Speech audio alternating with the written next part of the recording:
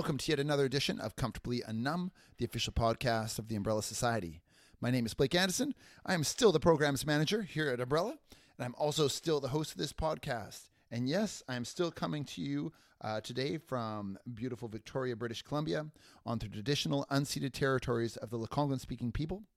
And we're now closing in on the last leg of this season of the podcast. I've had tons of people reach out to me lately telling me how much they've been appreciating these podcasts, which to me is so nice to hear because I feel that these stories of recovery are so important. With substance use related deaths at an all-time high in this province, we can feel hopeless with the current state of things. But for me, these stories of recovery bring hope and remind us that recovery is possible. I often feel like we have such a cynical view of addiction in our society, in our community, that so many individuals are beyond help. But I know that with proper supports, interventions, and determination, anyone can recover from addiction. I hope that these podcasts keep that hope alive and they might inspire a change in both attitude and action. So today's podcast is a really special one for me, as we have a guest on the program who is a Foundation House alumni and someone which I have had the privilege to work with during a pivotal time in their recovery. So Scott, he has a very profound story and a recovery journey unlike anyone I have ever met. Scott not only had the, ability to work incredibly hard on his recovery from substances, but he's had to recover from serious physical injuries and mental health challenges as well. So the approach that Scott has taken has been both unique and comprehensive. Scott worked tirelessly to find interventions and supports that work for him and that will sustain him for years to come. So I'll let Scott dive into more detail for you about all this. I'm really happy that he's taken the time to come onto this podcast and to share his story. Okay, Scott, for one, it's great to see you. I think, it's been a while. We only have an opportunity every once in a while to catch up in our busy lives, but, really great to see you. I think you're looking well, but also it's great to have you on the podcast. I have been wanting to get you on the podcast since this started, actually, 2 seasons ago. So, really appreciate you taking the time to come in. It's snowing outside, and so this is a little bit more of a venture to get here. So I really appreciate you taking the time. Absolutely. Thanks for having me. Awesome. So, obviously you've seen some, real profound success in your recovery. I know that you track your recovery by days, and we are getting up there. Where are we at? We're in the 2000s. Yeah, I think we're about past 2,100 days. 2,100 days. Which for viewers at home, that's just five and a half years. Yeah. Coming up on 6, I suppose. That's amazing. And I guess, we met each other, I don't know how long into your journey when you came to Foundation House. I think, I was the housing manager at the time. And that was, for me, man, it was really cool to see someone doing recovery from one very differently than the rest of folks, but also just how unique your recovery was. That was something also too, just how smart of a guy you are. I remember having a lot of one-on-ones and you talking, I'm like, wow, this guy is, expanding my horizons and my, it was really cool. I felt like we really fed off each other and you kind of gave me some insights that I've kind of taken with me and working, in this field, but also just in my own personal life. So, I really appreciate you introduced me to meditation, which I still practice today. Oh, good. So Good. Glad to hear that. Yeah. So listen, I don't know if I have even, I know you very well, but I don't know if I've, dove back, to know a lot of your backstory. And this is usually where I like to start is getting a little bit of a backstory to see where, addiction and, mental health kind of, became prevalent in your life. And then, also what kind of led you to, being in recovery essentially. So, for you, where did, addiction and mental health really start to, show its face in your life? Yeah. So, my psychotic illness reared its ugly head when I was 21. Had a pretty nasty episode of, like they call it a floridly psychotic episode when I was 21, summer. And, that really turned everything upside down. From then on, I thought I was just a regular old guy, probably smoking too much weed, drinking too much booze, up until then. But then, it really hit me like a brick wall. and changed everything. So, I mean, looking back on it, I probably can identify some addictive habits that came up in high school. Like I was definitely playing way too many video games, drinking too much tea. In fact, like I drank so much tea in high school that when I got to UVic at the age of 18, people thought I was a smoker because my teeth were so stained. Oh, That's how okay. much tea I drank in high school. Interesting. And then, but yeah, I mean, video games and tea, that's shouldn't be too much of a big deal. Right. That just happens to be what I've identified as being my first, Your first pattern. addiction. My first Sure. addictions. Sure. Yeah. Yeah. But then, yeah, I didn't really get out too much in high school. So then when I had all this freedom, I moved out of my parents' home, I grew up in Ottawa and moved from Ottawa to Victoria at the age of 18. And I had all this freedom, had all the spare time and money. And so I hit the bottle and the bong pretty hard. So between the ages of 18 and 21, I was probably stoned every day, just as high as I could get based on what I could afford. And then like big red flag when I turned 19, the very first bottle of booze I bought in BC was like a 2.6 of cheap whiskey. Right. Which, you know, looking back on it, it's like I said, it's a bit of a red flag. So then, yeah, so between the age of 18 and 21, a lot of weed, a lot of booze, a lot of partying, not a lot of studying. Right. Okay. I was this is embarrassing, but I was at UVic for like 7 years with nothing to show for it. Okay. I'm working on that. Okay. There you go. Making up for it. Yeah. So yeah, a lot of weed, a lot of boozing in between the age of 18 and 21. And I guess I have a genetic predisposition towards psychosis, which presented itself in a big way. In the summer when I was 21 years old, ended up in a closed ward for a couple of weeks. Luckily, and this will come up a lot throughout our conversation, I'm one of the luckiest people you'll ever meet. I responded to medication. Okay. Can I ask, did psychosis, did it kind of just come on out of nowhere? Were there any kind of warning signs, or was it just like this episode that kind of like a tidal wave that just took you over? I was blindsided. Okay. Yeah. Had you asked me when I was 20 if I thought I would, come down with a psychotic illness, I would have said no. Of course not. I'm a normal guy. Maybe I drink and smoke a little bit much, but I'm just partying. I just thought I was a normal kid partying. I just thought that's what Canadians did. Right. So, I mean, my mom did a hearing test when I was like 10 or 11 or something. And apparently I would hit the little button to hear it and beep when there was no beep. So maybe if you paid a psychologist thousands and thousands of dollars, we could dive into my childhood and find some hints. But from my perspective, I was blindsided. Okay. And, I mean, that summer when I turned 21, I was, high on some weed that was probably laced for 3 days without knowing it. And then 2 months later, that's when I had the episode. And what happened was I just lost out on a lot of sleep, got stressed. Yeah. And to this day, that's what I have to look out for. Like all through my 20s, those were my signals for having more psychotic episodes, because I have had further psychotic episodes from the one I was 21. Like the one at 21, that was the worst of it. Okay. But there have been others. And yeah, sleep is the big factor for me. And again, I'm really lucky in that all I need when I start to go off the rails is to catch up on sleep. Okay. That's the biggest intervention. Yeah. It's important. Yeah, It seems to work the best. I mean, in addition to medication, I am still on a medication today. Invega, Prinza, for those who are interested. I get an injection 4 times a year, and then I'm tickety-boo. Right. So yeah, 21 came around, had the psychotic thing, and got in with a psychiatrist who was telling me not to drink, not to smoke marijuana. And I didn't take it too seriously. Okay. I stopped getting stoned by myself, but every time I was drunk at a party, people would peer pressure me into using marijuana. So from the age of 21 straight through to the age of 32, 32 is when I got sober finally. I was trying to quit weed, but I kept getting peer pressured into it.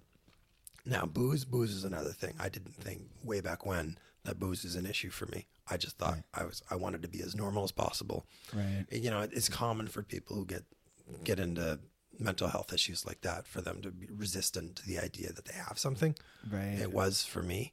I just wanted to be normal. I didn't want to admit to myself that I really couldn't drink. I really couldn't smoke weed. Couldn't do anything. I really had to. You'd be really mindful of your practices, essentially, and how you're conducting your life. Yeah. Yeah. So I was quite resistant through my 20s. I just wanted to party.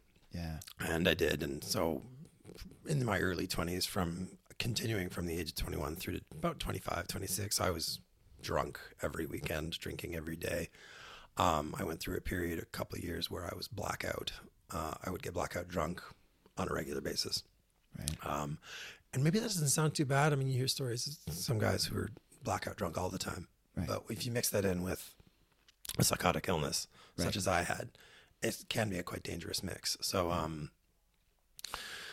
fast forward a little bit, we were playing with the medications. Like I started on a couple, wound up on the one I'm on today, which I'm happy with. But I've been through so many jobs. Oh my God. Yeah.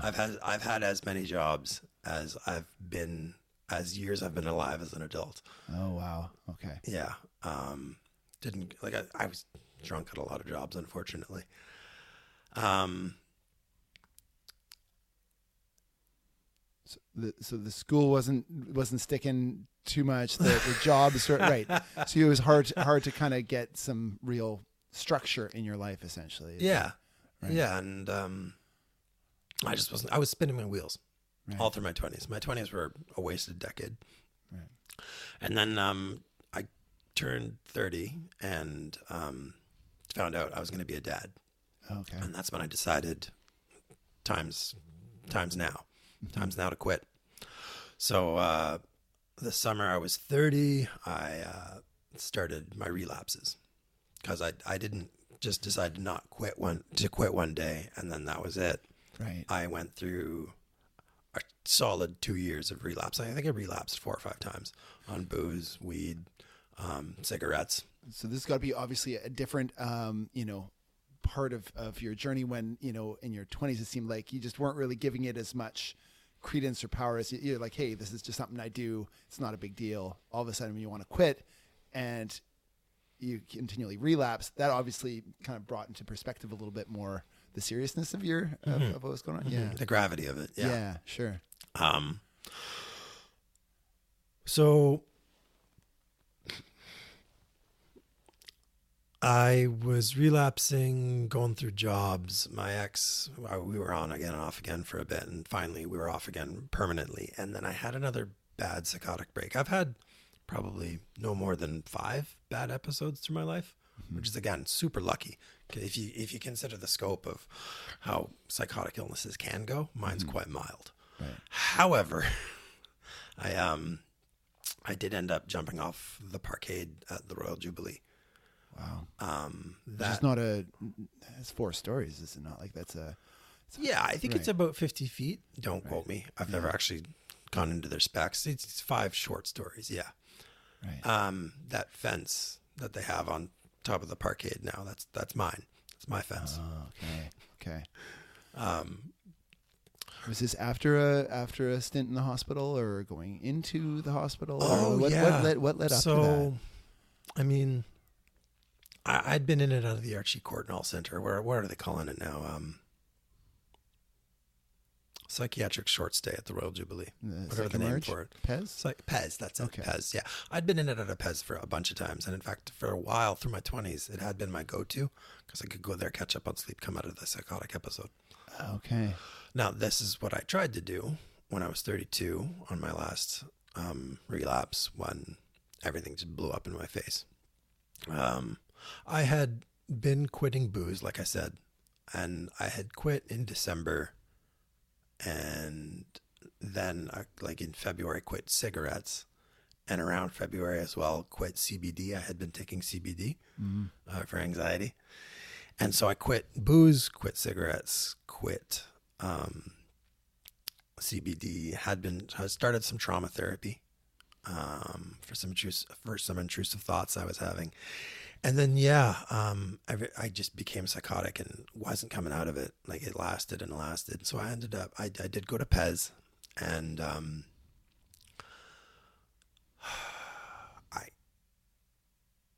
wasn't the experience I was expecting. They didn't give me a bed. They wrote me a prescription for Ativan to calm me down, and then, asked me some questions. What are your thoughts? What are your plans? Are you suicidal? And I must have said no. I must have said the magic words that they needed to hear to not want to keep me. Right.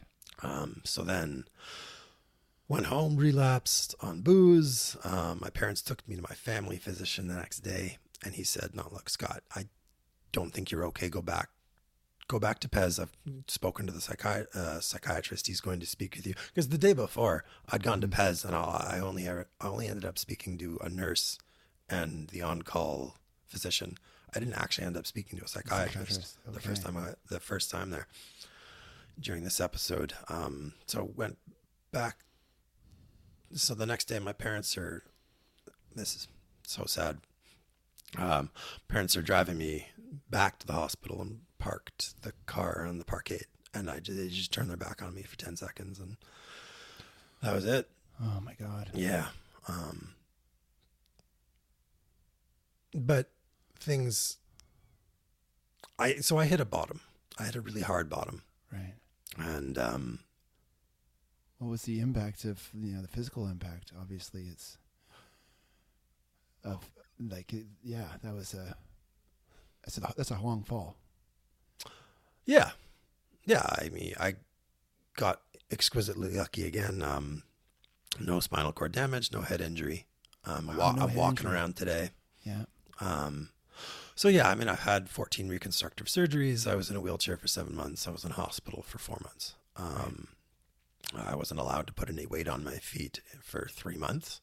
I think 3 or 4 months. Anyways. So it gave me a really strong motivating factor going forward. Coming out of hospital, it was lucky that I had already had a bit of a track record with sobriety, right? Because I didn't find it too hard to stay sober while I was lying in a hospital. But apparently some people are quite crafty, even in hospital, and still manage to keep their addictions going despite being in a hospital bed. And I wasn't one of them. And I had already been accessing AOT, addictions outpatient treatment, with Island Health. Right. That they were my go-to. They've always been my go-to, actually, in terms of learning skills to get well. So I was applying some of the skills I had. And I was keyed into services as well. I had an addictions counselor while I was in hospital, who checked in with me every so often. Obviously I was accessing services in hospital, right, with the psychiatric team. I got some talk therapy, which was very helpful, with some psychiatrists. Tweaked my medication a little bit, and started the journey towards lasting sobriety, because my sobriety wasn't lasting before that.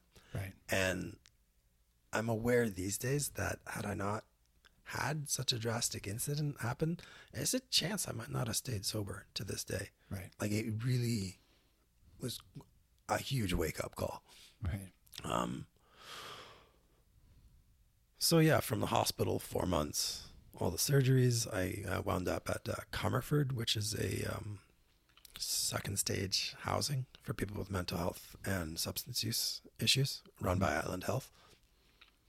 So I was there for 7 months, and then while I was there, I met an umbrella worker, and we were just waiting for me to get into the wheelchair to get me into Foundation House, right. And to be able to shower standing. and made it. So yeah, 4 months in the hospital, 7 months at Comerford, and then 19 months, I think I was at Foundation House. Right. And Foundation House was just amazing. Just the connections I've made. Like I'm still in contact with like 4, 5, 6 guys that I lived with at a Foundation House. We've got a games room at my apartment building with a pool table. Come over and shoot the shit, shoot some pool. And yeah, Foundation House was the place where I felt most stable for a long time. Like I didn't feel stable through my 20s. Clearly, I was just a drunken fool through my 20s, throwing psychosis. And then, the first couple of years of my 30s, I was going through my relapses. And yeah, landing at Foundation House, it just felt secure. If I had a sense of belonging there, everyone was so welcoming. We were all, we had a shared experience, obviously. Right. So Foundation House did a lot for me. And then from Foundation House, I moved into market housing. I wound up getting a rental supplement from Island Health. So I'm living independently now. I've been in a place for 3 years and, going on 6 years sober. And I've had a lot of therapy. Right. And I'm just loving life. Like the past 5 years of my life have just been by far the best years of my life. That's amazing. Easily. The quality. Yeah. Well, I mean, you know what, for me, it was really amazing to see, I was part of your, 19-month journey at Foundation House. And, I always thought it was amazing that you were kind of like managing like three different recoveries at the same time. You were, recovering from your physical, challenges that, from the injuries and watching you, go through surgeries, but also watching you start to move better. When you first got into Foundation House, you couldn't go down the stairs, walking. You actually had to kind of and then all of a sudden, I remember there was actually an evening when I was showing up for the Wednesday night meeting, and someone was kind of running up the stairs behind me, and I turned around, and it was you. And it was actually a very emotional moment for me because I saw you, just physically at the beginning, everything was such a struggle, and to see how much work you had put in to get to the point where you can like run upstairs. Obviously, you're always going to have physical challenges, but to see how far you had come physically alone was astounding, and knowing how much work that put in, but also are working on your mental health recovery at the same time, which is incredibly hard work, and trying to stay on top of that side of things. And then your sobriety on top of that. I found that, to be just remarkable. So to see that and to see the connections that you made with everybody in the house was great. And also to see now too that, you are going back to school, such an intelligent guy like that, you're actually being able to put, that into practice again and see some success in university, I think is fantastic. But obviously, like, the amount of work that you were putting in on yourself was more than I'd seen anybody else do, because I feel like you understood the gravity of your situation and took it very seriously. You had a ton of interventions. You weren't somebody who went the traditional route, the AA route, you have a very unique, the interventions that work for you are kind of unique to you in a certain respect. I'm sure not just to you, but, I was always very impressed with the interventions that you came on. Meditation was one that I remember you came to me and said, man, you guys are just, too AA heavy. Every single morning we're doing the big book. I want to do a meditation day, and we start up a meditation Tuesday, and that still lasts. It's really? That's awesome. Left, right? So really cool that you're really pushing alternative interventions. I'd love to hear what worked for you. What were the interventions that really, spoke to you? And I know that this is something that you're really passionate about. Yeah. So brought my little cheat sheet here. Okay. What worked for me was talk therapy, individual talk therapy, mindfulness meditation. And then the really two big ones that did the most were mindfulness-based cognitive behavioral therapy, mindfulness-based acceptance commitment therapy, as well as AOT.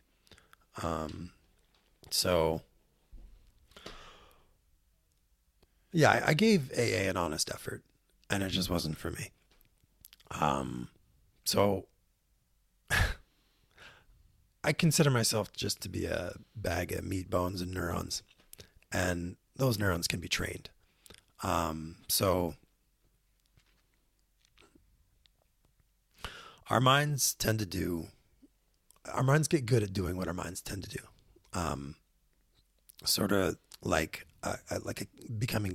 habits become canyons across the landscape of our minds. Like habits start out like a little trickle that becomes a creek, that becomes a stream, a river, and then a canyon. And for people like myself, who have mental health and addictions issues, we have unhelpful habits of mind, like canyons across our landscape. And it's easy to go into them. Like our minds tend to do, it's sort of like inertia. Our minds do it. Our minds get good at doing what we tend to do usually. Hence addiction, mental health. So what's lucky for me is I had the strong motivating factor coming off that serious injury. And so it is possible to create new canyons in your mind, new habits with practice and effort.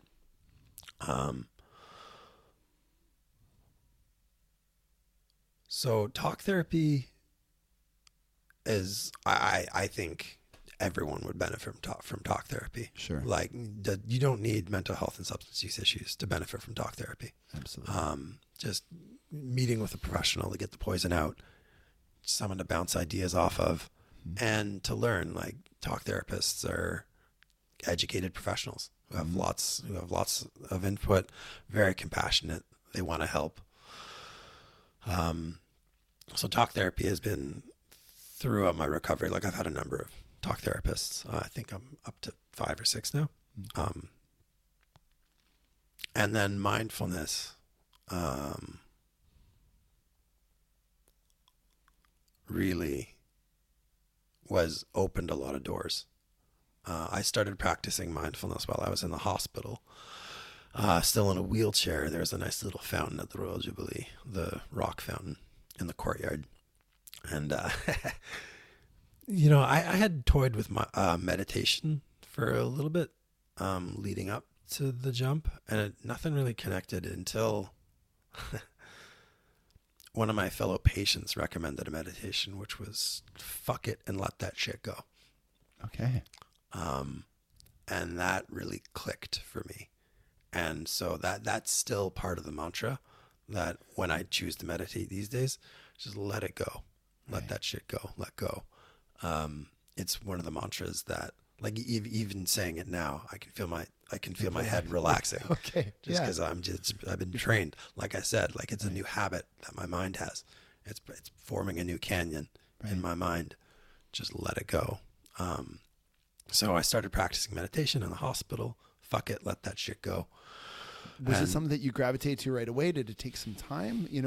My experience with, in my meditation, it didn't work the way I wanted it to right away. It took practice. Yeah. Like you say, it's a canyon or a muscle, whatever you look at it, it's something that needs to develop over time. Mm-hmm. Yeah. Was it kind of short goings at first, and then you kind of became more profound? No, it wasn't longer than 5 minutes at a time. Gotcha. Yeah. Just quick little sessions. And like, I'm a big fan of that generally. Even today, my meditations usually don't last more than like 30 seconds, if that. Like okay. I have a certain guided meditation memorized that I work through. Sometimes I work through it on the bus, in the hot tub, at the beach. So that makes it super accessible. You're not having to scribe out an hour here or there to do this. You're like, I can do this wherever I am. Yeah. So these like micro sessions, essentially. As long as no one's talking to me. Sure. Right. So yeah, no, like I said, I had tried a couple meditations in early recovery while I was still relapsing that I didn't connect with. Then I had this strong motivating factor, had all this time, and found this. It was cathartic. Like I love catharsis.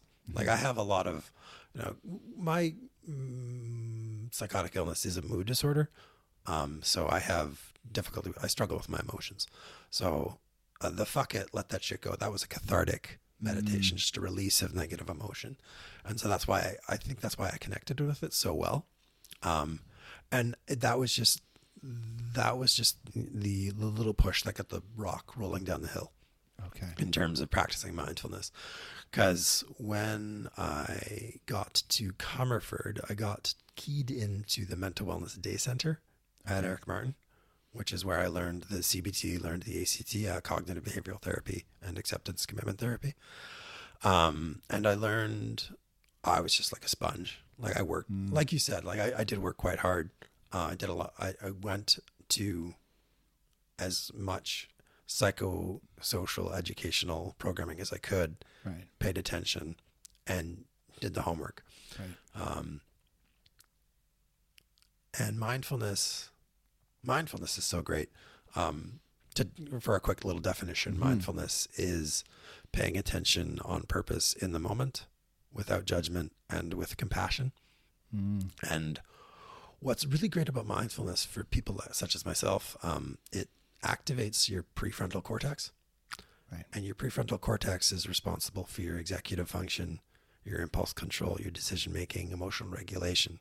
So for someone like myself who came off a decade's worth of booze and drugs, strengthening a part of my mind that's responsible for impulse control. That's huge. And it led to where I am today in terms of the cognitive behavioral therapy aspect of it, where I'm skillfully mindful of my thoughts at all times. Right. I'm able to be aware of the quality of the thoughts I'm having. Like, am I in default mode network is when you're monkey mind, they call it. You're having whatever thoughts, your thoughts are all over the place. As opposed to being mindful. Mindful is when you're focusing. And so my default mode network is usually pretty happy. You know, I live a really good life these days. And gratitude comes quite easily to me, luckily. Right. But you know, sometimes I will perseverate. And I'm able to identify it. And I've got skills to deal with it. Like that skills is where it came down to with me. I mean, to mention that my experience with recovery has been unique is to mention that like I learned skills and I practiced skills. Right. That's what I wanted to do. That's what I've done. And so sometimes I'm able to identify when I'm being delusional. I'm like on it immediately. And I've got habits of mind that I've practiced enough to know that I can just use them. And it started off with being skillfully mindful of the kind of thoughts I'm having. So cognitive behavioral therapy is like one of the essential tenets is the idea that my behaviors affect how I think and feel. How I think affects my behaviors, and how I feel and how I'm feeling affects my thinking and behaviors. I mean, you've seen the triangle. Absolutely. Yeah. Right. So if I am able to fix the way I'm thinking, I should be able to behave and feel better. And Gotcha. one of the ways to do that, one of the central ways to do that with CBT is the thought records. So my best experience with thought records was the 5-column thought record, where you've got a situation. I've got my feelings about the situation, my thoughts about the situation, the behaviors that come from my thoughts, and then balanced thoughts. So the classic one with CBT is, you know, I'm walking down the sidewalk, I see a friend, I wave at them, they blank me. And the fact is, I walked past my friend, they didn't greet me. Sure. Maybe the emotion is I feel bad, I feel angry, maybe I'm depressed. The thoughts I could have about that is, maybe I've pissed off my friend doesn't like me anymore. Right. And then the behavior is to isolate. Maybe I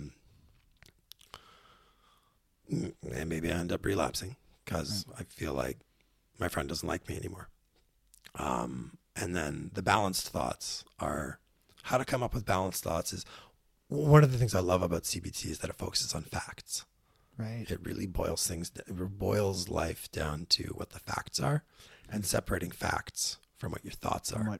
What you've told yourself, the story you've created. Yeah. Yeah. Because I have all these automatic thoughts that come up when situations such as, like, my friend blanks me. I might like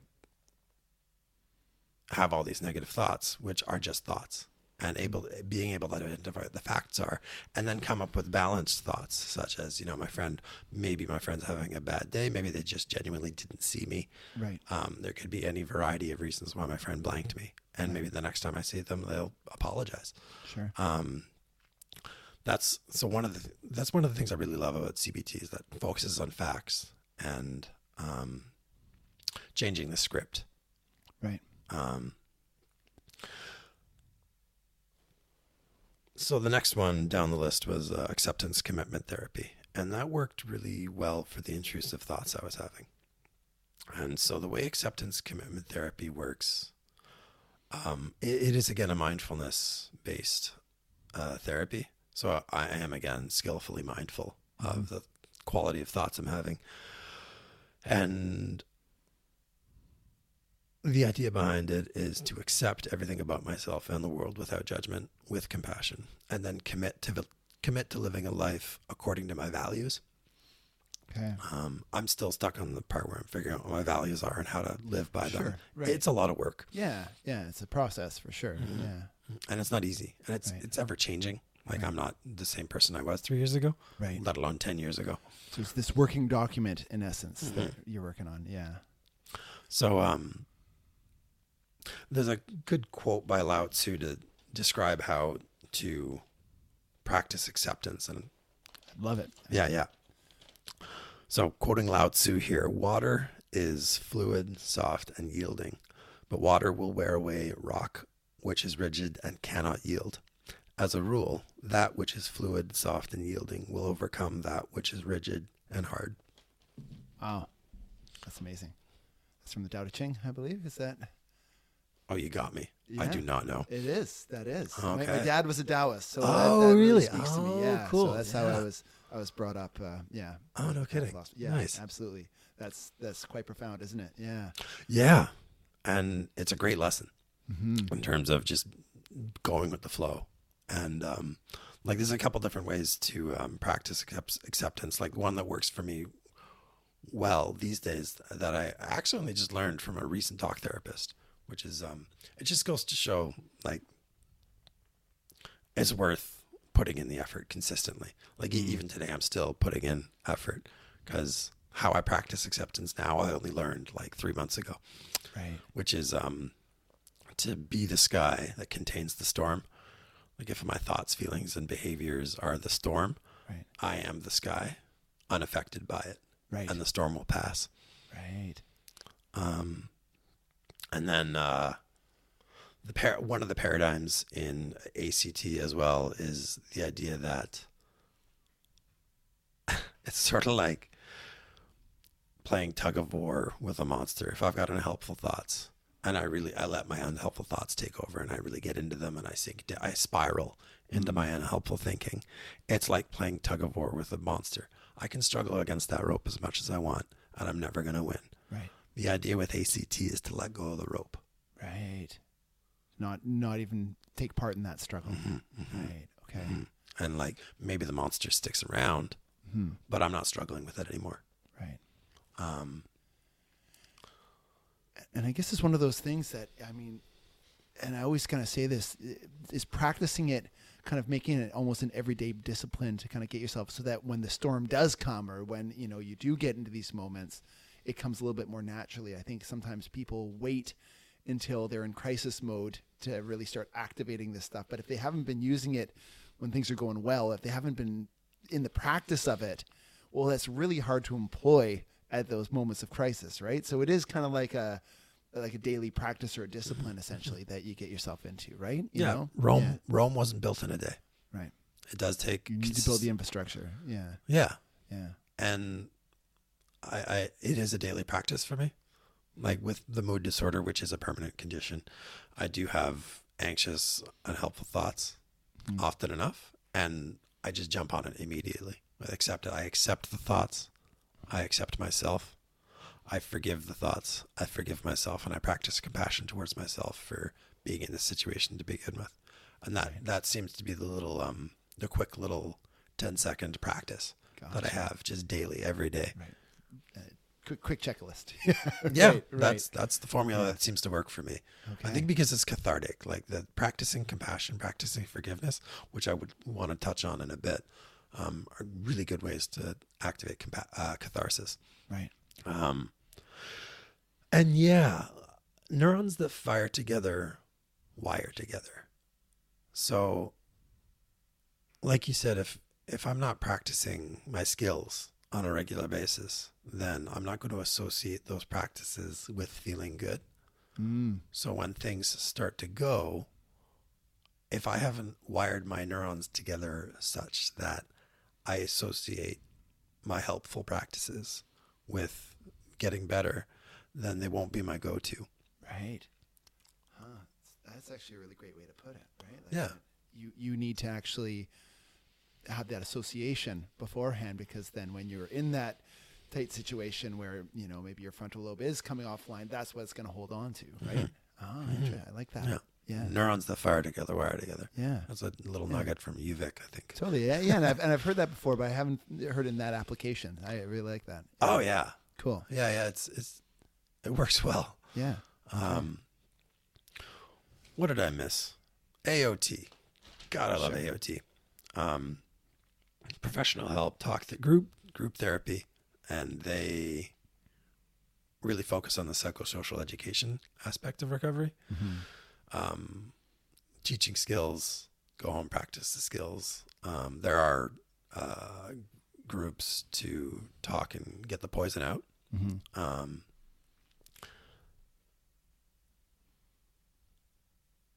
And you get a little bit of everything at AOT.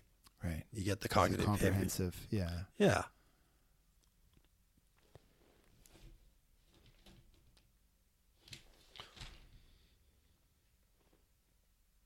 I wouldn't say that, Allen Health gets everything right, but I think that has been such an institution, with the addiction outpatient.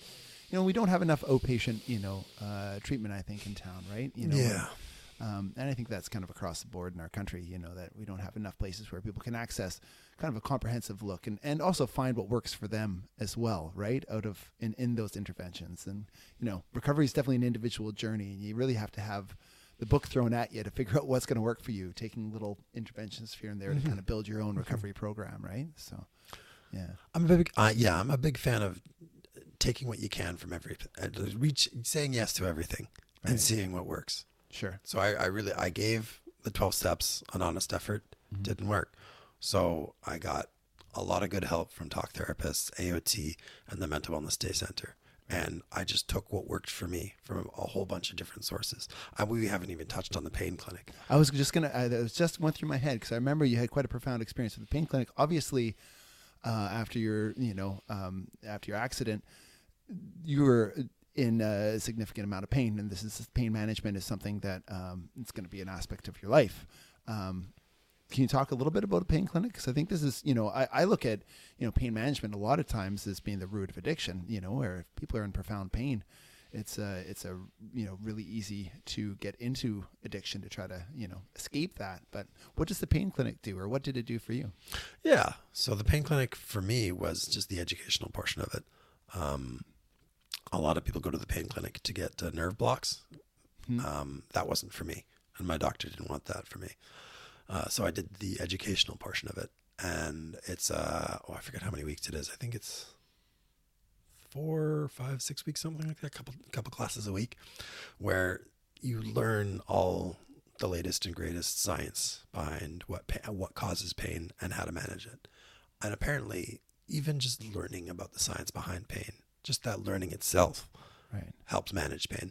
Interesting. Yeah, and there was a mindfulness course as well at the pain clinic, where my big takeaway was the mindfulness-based interoception technique, where if I'm having a flare-up of pain, I focus on the middle of the pain and then focus on 4 aspects of it: the motion, temperature, mass, and cohesiveness.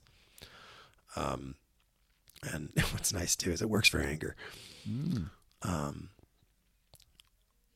And it is, again, psychosocial education, which is what I connect with most. And so, like, these days, I take Tylenol every day, unfortunately, but because of my time with the pain clinic, I'm able to live a really decent quality of life. Right. I am still in pain most of the time, worse in the evenings than the mornings, but because of everything I learned, and again, it was skills, I'm able to maintain a good quality of life. Right. That's amazing. So yeah, you tackled it. You looked at ways that you can, train your brain to kind of accept and deal with the reality of the situation, essentially. Yeah, that's a really good way of putting it. Right. Huh. Cool. Yeah, and I mean, so between all this, obviously, this is still a big part of your life. The practices that and skills you've learned, something that you've committed to, basically, as just a part of your day-to-day life. Which is, I think, what a lot of people, in recovery, or people that might be struggling with recovery, I think miss is the discipline kind of aspect, or the commitment to making this part of a lifestyle. I see a lot of people that go into treatment and they go gung-ho, and they get out and they might go gung-ho for a couple months. And then all of a sudden they just kind of let everything trail off. It's not it's a distance race here, and it is really, changing that. And I think that you're somebody who, I recognize that really early on. You put what you learned into practice, and that's it. You can learn the skills. If you're not putting into practice, well, you're going to be susceptible for relapse, susceptible for a great host of things, Falling back into the old canyons. Yeah, absolutely. Right. So it is something that, and so I think that, it's cool that you found so many interventions and such a comprehensive, but it's also really cool that you recognize the necessity of practice, the necessity of putting into your life. So, I mean, as far as balance, you've kind of also found this balance too right now in your life, in essence, right? Where you're able to work on yourself, and then you're, going to school and kind of furthering, your knowledge base. How's that going? Is it I guess got to be a really cool balance between the two sides. Is it? Yeah. How are you finding the university experience? College. After all these years, college experience. Yeah. It's good. Yeah. It's good. Recently came off a semester doing fundamentals of finance, and it was fun. That's cool. Really enjoyed it. Yeah. Doing introduction to marketing this semester. So far, so good. It seems like there's going to be a lot of assignments, but that's cool. Yeah. Yeah, I'm working on a certificate in business administration. Cool. And at the moment, I'm just doing school because it keeps me busy. Yeah. Like being on disability, we didn't even touch on that. I'm on disability now. Right. Been on disability for 5 years and got all this spare time. So why not fill it with school? Right. Gives me a reason to get out of bed. Keeps me focused. And I am learning some practical skills. Yeah. In terms of like how the world works, because we do live in a free market economy, and learning the nitty-gritty details of how businesses work is nice to have that perspective. Right. Yeah. Very cool. No, I just look at you as someone too who really thrives off of gaining knowledge, whatever that may look like. Oh, yeah. Right. Oh, yeah. So you're like that sponge. So I'm glad that you're kind of putting that to practice. Right. So. Listen, I'm super proud of how far you've come. It's, I think for me, it's, it's one of the more profound journeys that I've seen. Just like I said, just to see you now physically, like, just moving around without, when I first met you, you had walkers and mobility was a real problem. And I see you without any aids, and that's been a while now that you've been walking around without any aids. It's been about a year, yeah. Yeah, like that's a huge feat, and that's what an amazing, journey of rehabilitation, so I'm really cool, really, proud to see that you're walking around and just doing so well, just even physically. Right. But, also that you've kind of, continued this journey of recovery and, and kind of your, being with your family and being a active role model for your daughter. I'm really proud of you, man. So it's Thank you. like I said, I think your journey is a really really awesome one. I'm glad that you come on and talk about that, and I think you did a really great job at explaining some of these other interventions, because that's something that we don't hear a ton, is really diving into what these other interventions look like and how to put into practice. So I think that's really enlightening for everybody. So yeah. Anyways, glad to have you, man, and I hope it's not snowing too hard for your trek home. It shows some dedication coming in here. Yeah, that's right. You're from Ottawa. What am I saying? Right. Snow is my We're jam. soft here on the West Coast. Anyways, man, just really glad having you in. It's great to see you. Thanks for coming and chatting. Thanks, Blake. Great. Okay, thank you so much to Scott for coming on to this program. Just want to recognize that this is a deeply personal and traumatic story that Scott was sharing. So I just always appreciate people having the courage to come on and tell their story, and hopefully it really was impactful for people. I also just want to appreciate the fact that Scott came on with some really tangible interventions and kind of dove into a little bit about what he did and the work that he did to achieve his recovery. I think that's really important. It's something that we haven't heard a lot of. We've heard of stories and somebody can touch upon their work, but actually to dive in a little bit on some of these interventions, CBT practices, and different programs out there that can really help somebody in their recovery. I think it's really important.